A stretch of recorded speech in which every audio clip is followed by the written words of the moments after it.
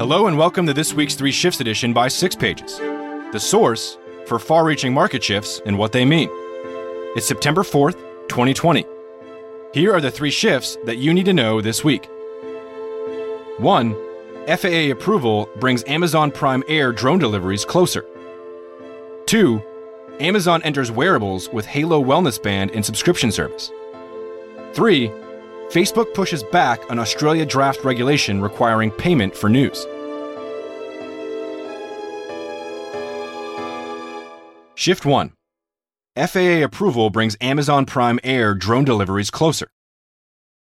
The U.S. Federal Aviation Administration, FAA, approved Amazon's in-development drone delivery service, Amazon Prime Air, to begin limited commercial deliveries beyond visual line of sight in sparsely populated areas.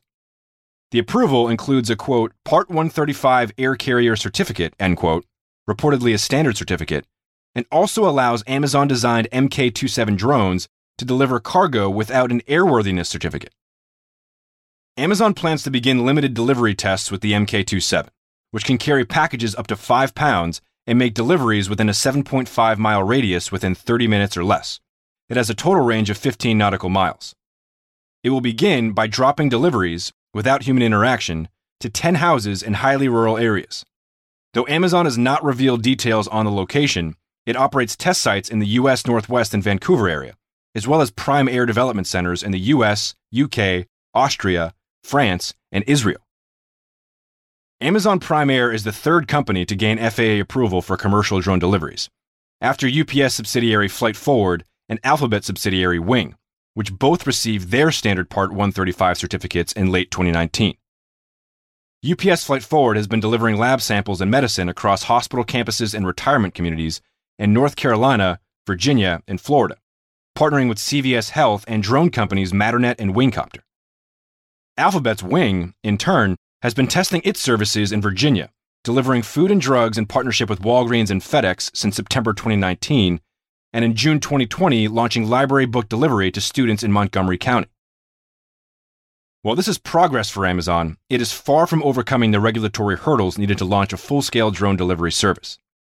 It still needs a type certificate, required for each aircraft type, for the MK-27 drones, and a Part 119 certificate for air carriers. The FAA also needs to complete its drone delivery framework, with rules for flights over populated and urban areas, expected to be released later this year, night flights, and drone identification. The FAA also has an unmanned traffic management system under development. We are still a few years away before residential drone deliveries are commonplace. For Amazon, however, the Prime Air program is highly strategic for its core retail business. 80 to 85% of Amazon packages are less than 5 pounds, making a substantial portion amenable to drone delivery. Drone deliveries at scale might cost an estimated $1 per delivery, compared to perhaps $5 today. Drones also can address the last mile, which represents 53% of shipping costs, and help Amazon meet its one-day and same-day delivery commitment, especially in rural areas. Amazon has been investing in building out its distribution network to be closer to consumers, including a major expansion of delivery stations, a range of retail outlets, such as Whole Foods and the new Amazon Fresh grocery stores, and exploration of unoccupied mall space for distribution centers. If Amazon can leverage its physical footprint to launch drone delivery and achieve a cost of $1 per shipment, there will be intense economic pressure on competitors and adjacent businesses to follow. To read more content related to Amazon and drone delivery, check out our August 28, 2020 3 Shifts edition. Amazon expands its network of delivery stations to bolster up a key weakness. And our October 11, 2019 brief, UPS Flight Forward's FAA approval and the latest in drone deliveries. Shift 2. Amazon enters wearables with Halo Wellness Band and subscription service. Amazon recently entered the world of wearables with the launch of Amazon Halo, which includes the wrist-worn Halo Band and AI-powered services delivered via the Halo app.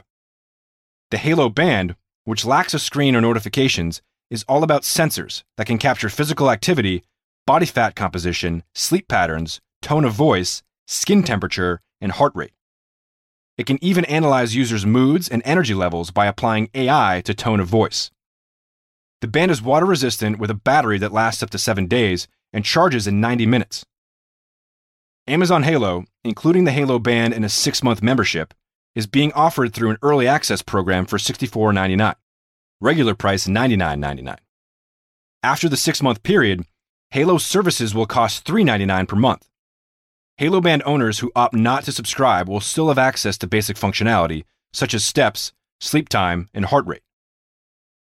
Halo offers integrations with over 100 third-party quote-unquote labs. For example, Headspace, Weight Watchers, American Heart Association, and Mayo Clinic, that can offer health advice and programs based on analyzed data. Amazon is also expanding its collaboration with EHR vendor Cerner, for whom AWS is the preferred cloud provider, to integrate Halo data into health records and let consumers share health data with their providers.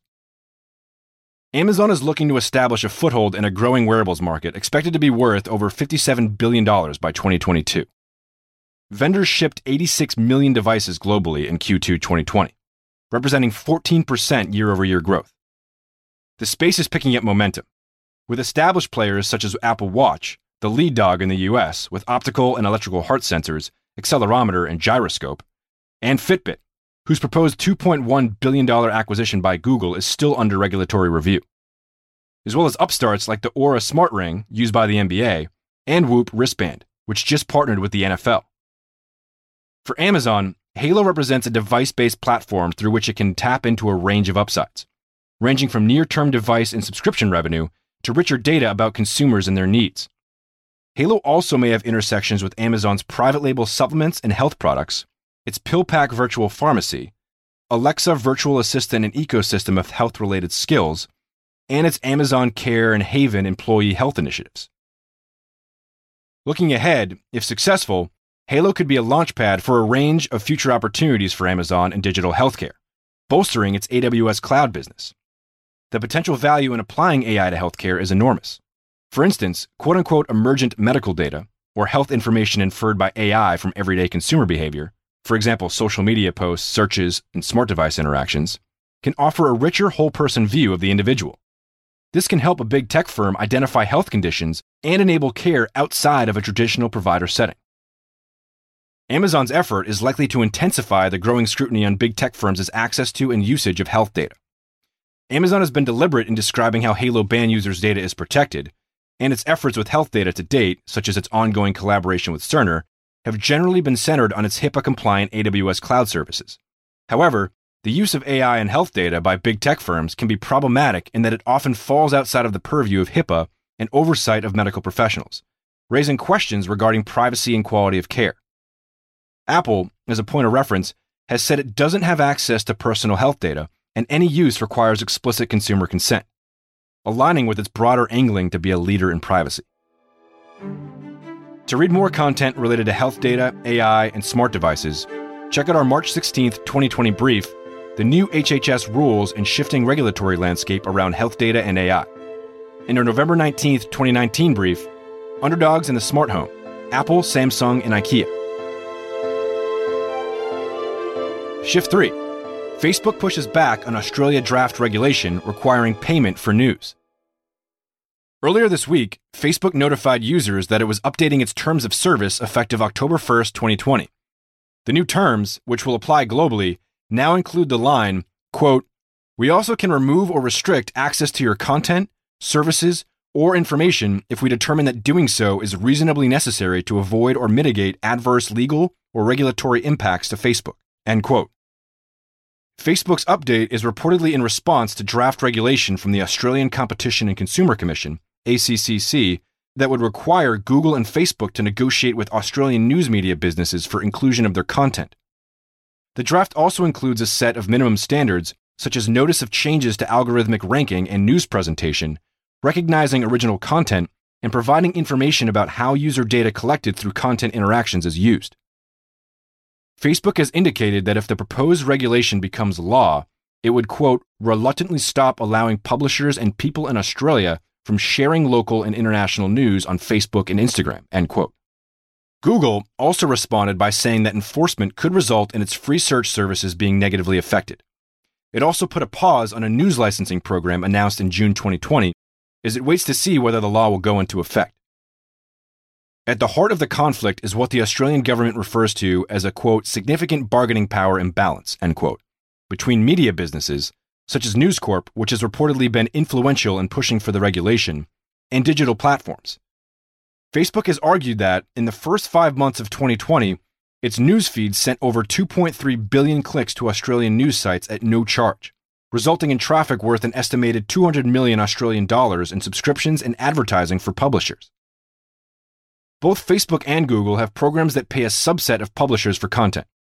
The Facebook News tab, recently launched in the US, involves paying a quarter of the news publishers involved for 2 to 3 years.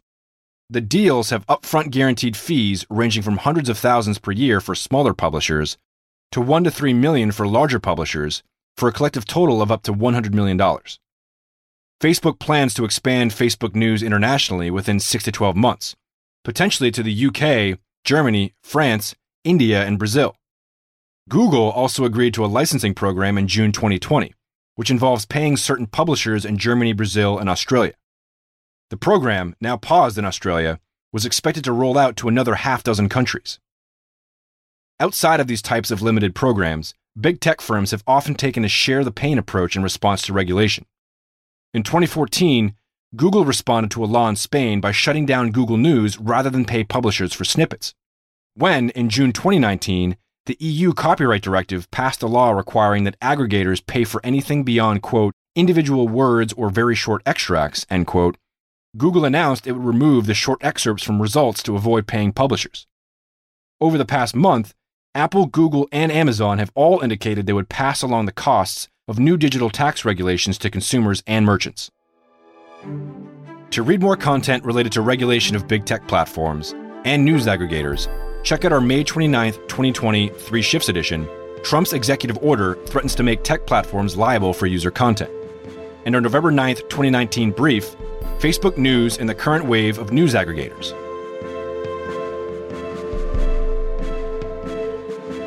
That's it for this week's Three Shifts edition. If you'd like to read more 6 Pages content and you're not already subscribed, head to 6pages.com to sign up for free summaries of our deeply researched briefs and the 3 Shifts edition straight to your inbox. Keep an eye out for our upcoming brief on telemedicine and doctors on demand. And talk to you again on next week's 3 Shifts edition.